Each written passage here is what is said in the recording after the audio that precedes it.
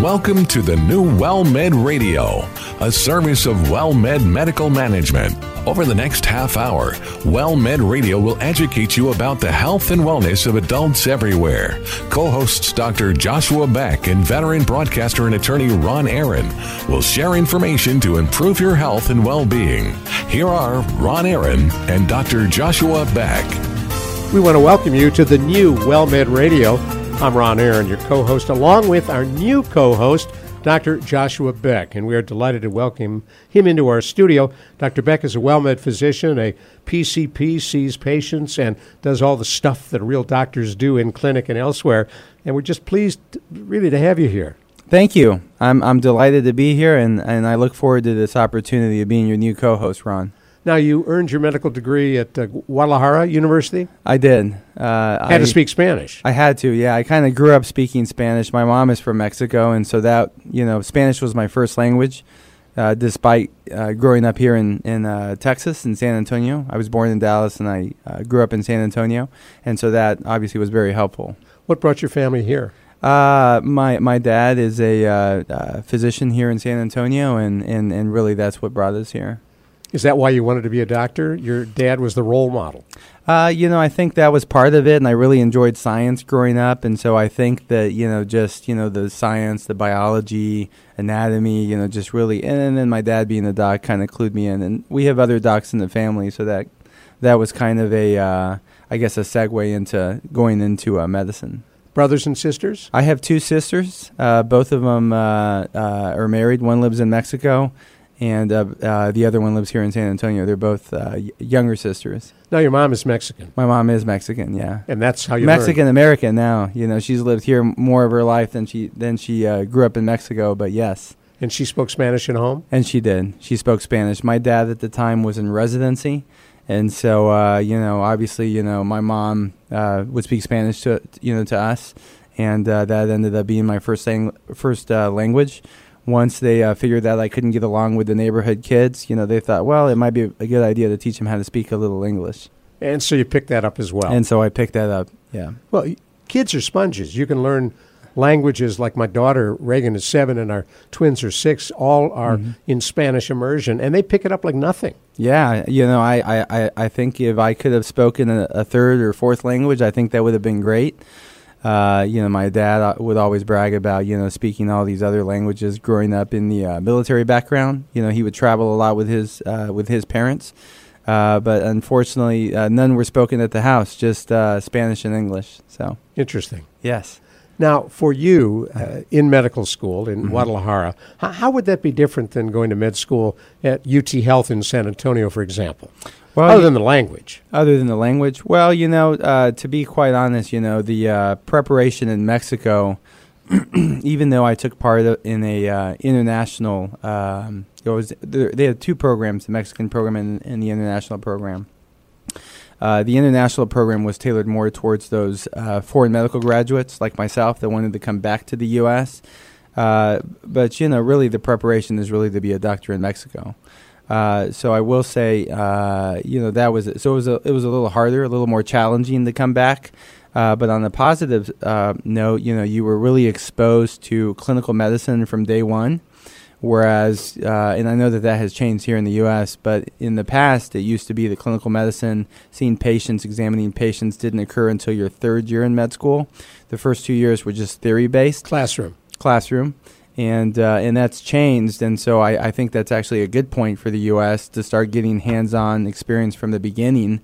And I remember my first day in my first guardia, or kind of when I was on call when I was in Mexico.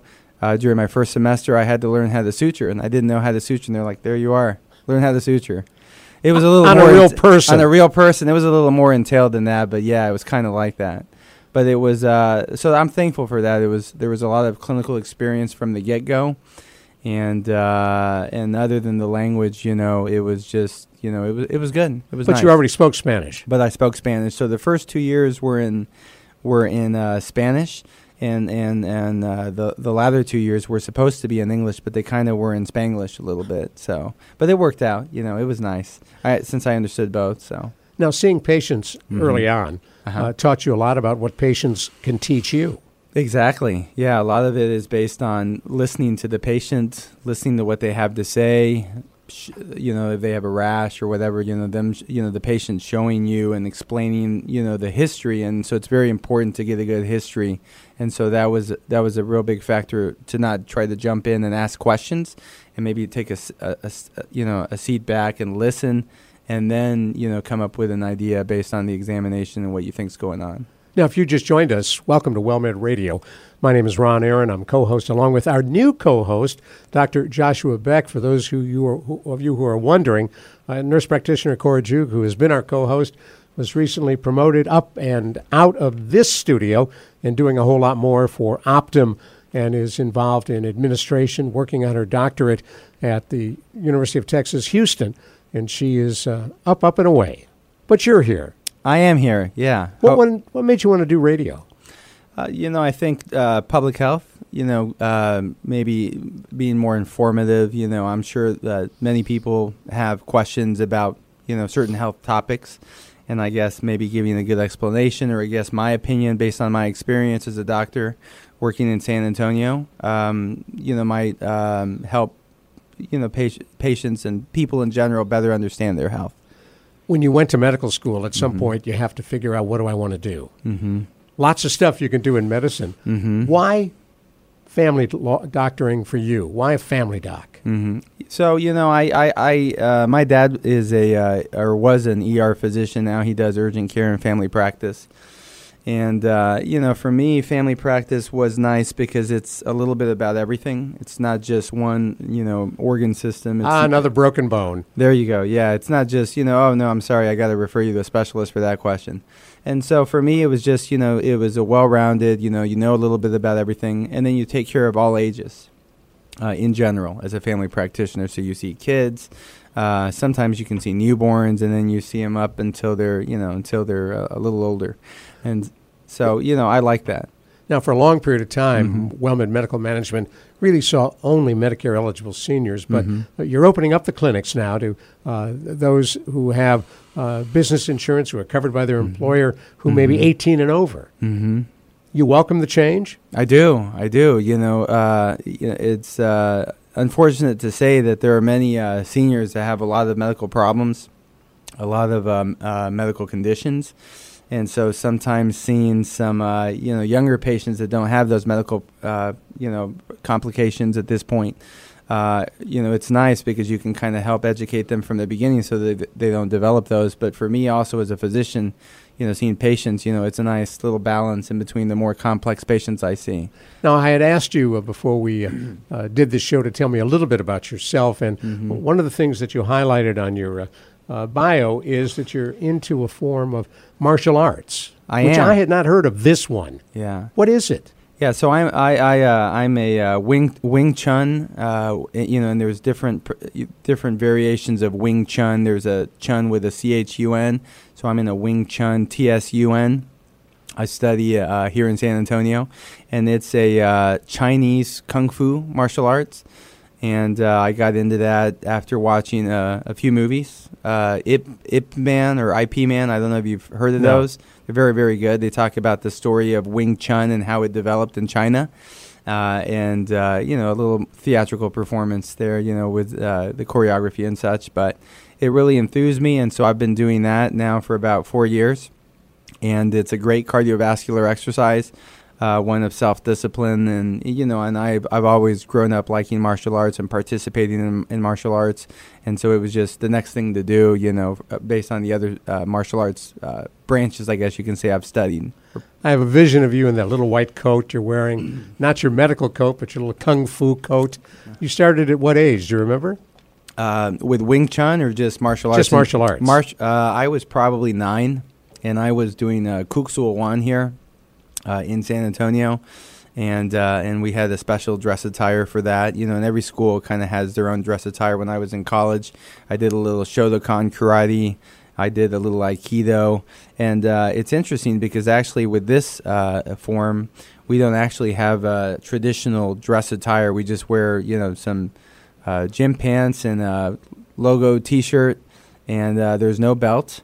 And it's all based on time and, your experience as the the Sifu, as they like to say, the sensei. The Sifu sees, how you're advancing and then promotes you accordingly. And are there levels of promotion? There are levels of promotion. So at my 3-year mark, I made first level technician, which would be the equivalent of a black belt. And then from there are other levels. But, in this non-traditional form, it's really just time commitment. So I'm sure there are promotions, but I don't know what they are right now. I think right now it's just the membership fee. No, I'm just kidding. What is it that it does for you when you think about spending time on this form of a martial arts? Well, I think it's a good work-life balance. So it allows me to clear my head, stay conditioned, feel good about myself because I'm exercising. I'm pumping the blood to my brain, to my extremities, circulating the blood, oxygenating the tissue, helping to stay active and healthy. And it's really a stress reliever, too, I think, I know that the opponents I practice with don't really think so, but when I get a chance to practice with them and, sometimes there's a hit here or there, obviously it's, in a playful manner, because we're just practicing. But it's a good stress reducer. Do you wear gloves? We don't wear gloves, but there's no, full frontal contact. It's just simulated, so to speak. And in this sport, you use your feet as well as your hands? We use the feet as well as the hands. We do. We don't do the high karate style kicks, but there are kicks. But a lot of it has to do with dexterity and hand movement and using your body, to propel the energy forward to strike the opponent. So I assume it gives you a real sense of balance. It does, both physically and mentally. I think it does. I really do. I think it does, and it allows me to do something non-traditional, compared to working out, and riding a bike and doing that kind of stuff. So it's just something that allows me to use all my extremities, and it really is a good balance, workout. Now you also are involved in a sport, and we'll get you to tell a little more about it. Racquetball. I used to play a lot of racquetball. Yeah, I think that's another very, very good sport. Very little round ball and a court and a Yes. a racket, and you got to hit it above the line, and you play against somebody. Yeah, very fast paced. You know, you got to really be agile and be able to move and, you know, run across the court to get to the ball, but also to avoid getting hit By the ball. By the ball, given how fast the ball, traverses from wall to wall. And so, that's another good passion of mine. Unfortunately, maybe about 6 weeks ago, I sprained my ankle playing racquetball, and so I still haven't fully recouped from that, and so I'm still, nursing the ankle. It's almost there, but, we're going to give it a little bit more time before I get back into that. We're going to find out when a doctor sprains an ankle, do you see a doctor? I'm Ron Aaron, along with Dr. Joshua Beck, and we're going to be back with you in just a moment. Thank you. We're excited to bring you the all-new WellMed Radio. Our goal here is to help make listeners healthier by focusing on health and wellness for adults everywhere. The new WellMed Radio features our co-host, Dr. Joshua Beck, an outstanding family physician, and me, attorney and veteran broadcaster Ron Aaron. Every week, we will discuss health, prevention, and wellness that is critical to the quality of life for everybody. Plus, we'll bring on outstanding experts on a variety of issues, and they'll join us on the weekly half-hour program, the all-new WellMed Radio.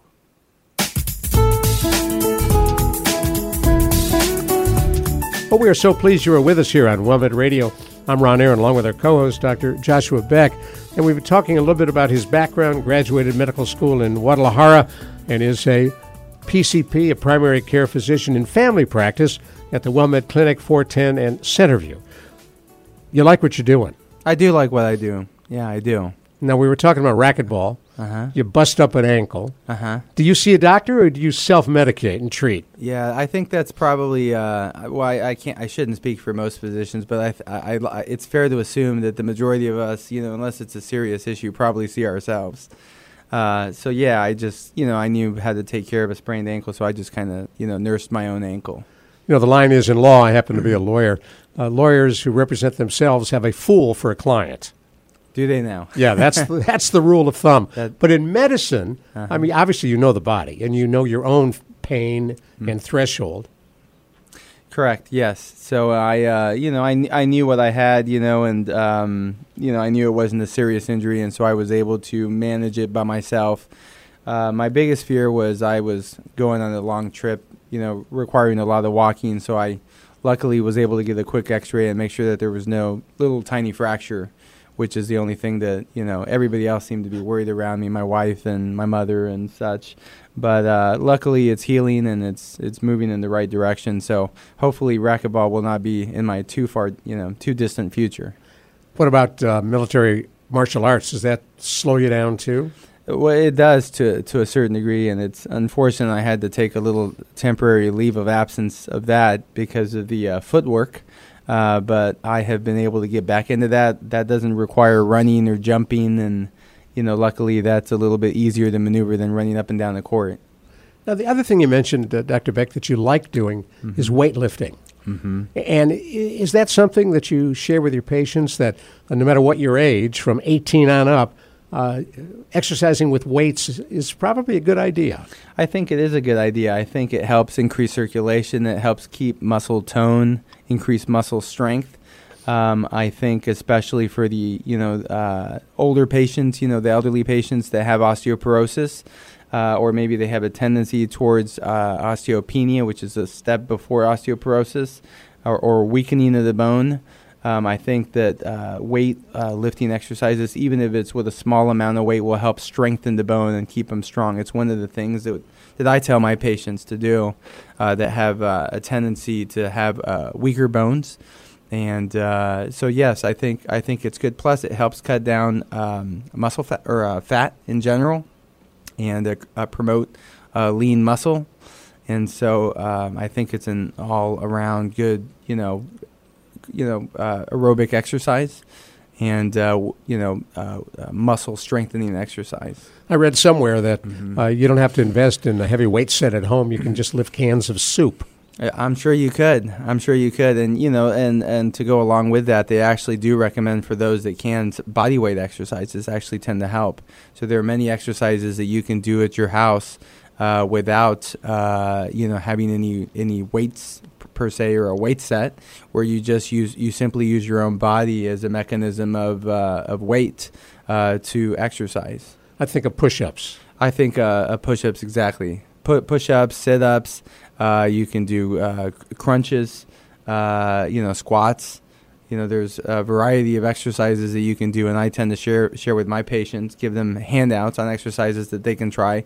Obviously, if they're, if it's safe for them, they're not using a cane or a walker, I don't want them to try to do a squat, but it depends on the person. So, Dr. Robin Eickhoff, who both of us know, and she was the first co-host of WellMed Radio, tells her patient that of all the things they could do, squats are probably the best, and all you have to do is practice getting up and out of a chair without your hands. Exactly, and so that is a very, very simple maneuver that some patients, who have a hard time, exercising, maybe because they're a little bit weaker, or they're a little frail, or maybe a weight issue.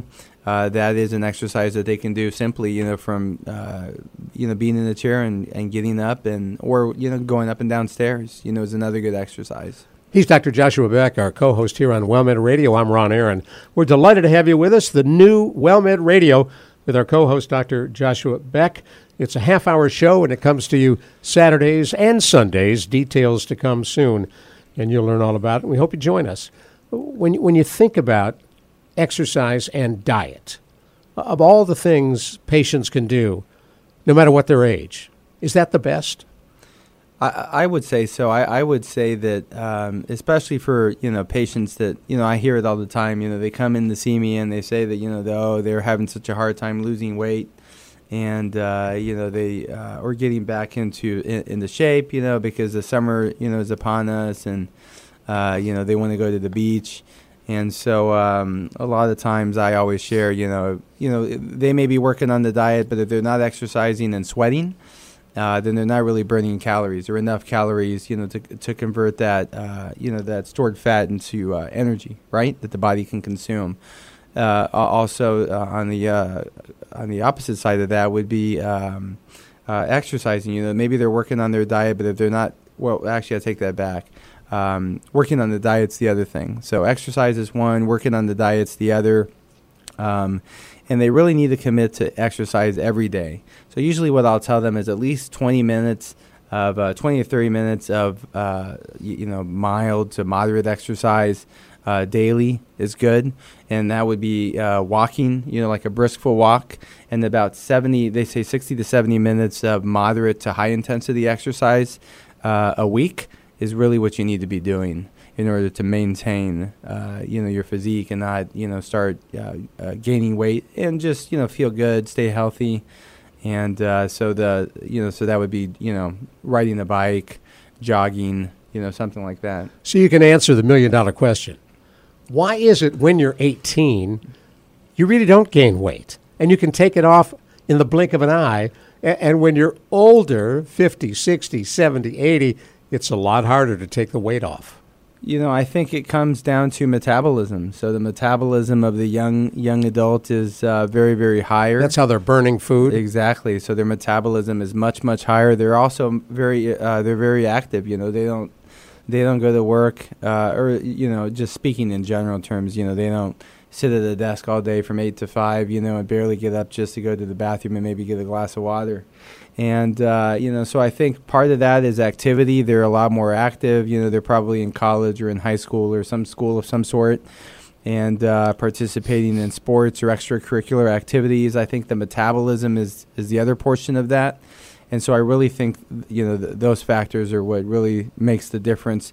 And as you get older, the more you're accustomed to not exercising and not working on your diet, and for those people that are concerned about their weight and have gained weight, the metabolism slows down, and so it takes a lot more energy to burn the fat to lose weight than it does when you're younger.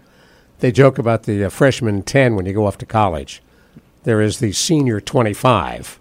Is that so? You must see a lot of patients who could stand to lose some weight. I can, yeah. Especially, it's sad to say, in South Texas and San Antonio, there's a lot of obesity and diabetes, and so a lot of my patients I really have to counsel on the whole diet and exercise. And so one of the nice things with WellMed is that we have a senior center for our WellMed patients, and at no cost. At no cost, and they can go there and mingle with other seniors and walk and exercise. And also through United, they get a membership to a gym, and I'm not sure what gym it is.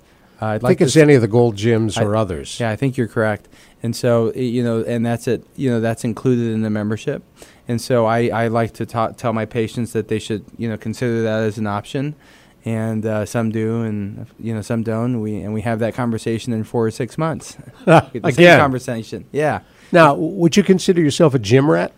No, I would say that maybe in the past that was the case. But now being married and having kids, and also it's difficult to be a doc. You have to see patients. Your mind has to be there. You have to be able to answer all these questions. You're always using your brain.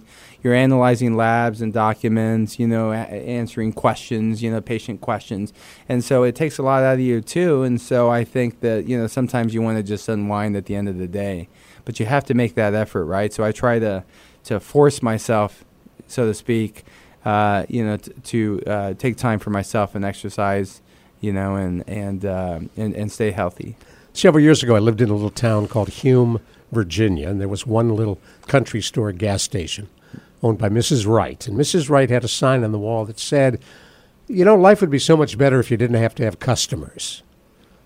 Really? That's like doctors. If you didn't have to have patients, man, what a great profession, right? Yeah, that would be a great profession. That would be one in which you wouldn't do really a lot, but you wouldn't really be able to provide for your family, I guess. But you could get to the gym. Yeah. And for those bodybuilders that do that all day and get paid doing that, then I'm sure they're really happy, with what they do, and and plus they're able to maintain that excellent physique. Now, when you think about the choice you made to go into medicine and family practice, what would you encourage your kids to do, or would you just let them make their own choice? I think that for me personally, I would let them make their own choice. Obviously, if they're interested in medicine, I would just talk to them about the ups and downs, the perks of being a doc.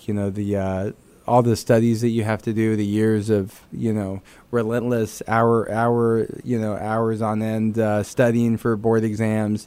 And, but ultimately it's their decision, whatever they want to do. And I think my dad, and grandfather gave me great advice and said that, work, what you do in life, you have to know that it's something that you're going to enjoy and you're going to love, because you're going to be doing it hopefully for the rest of your life. Bingo. Got to stop you right there.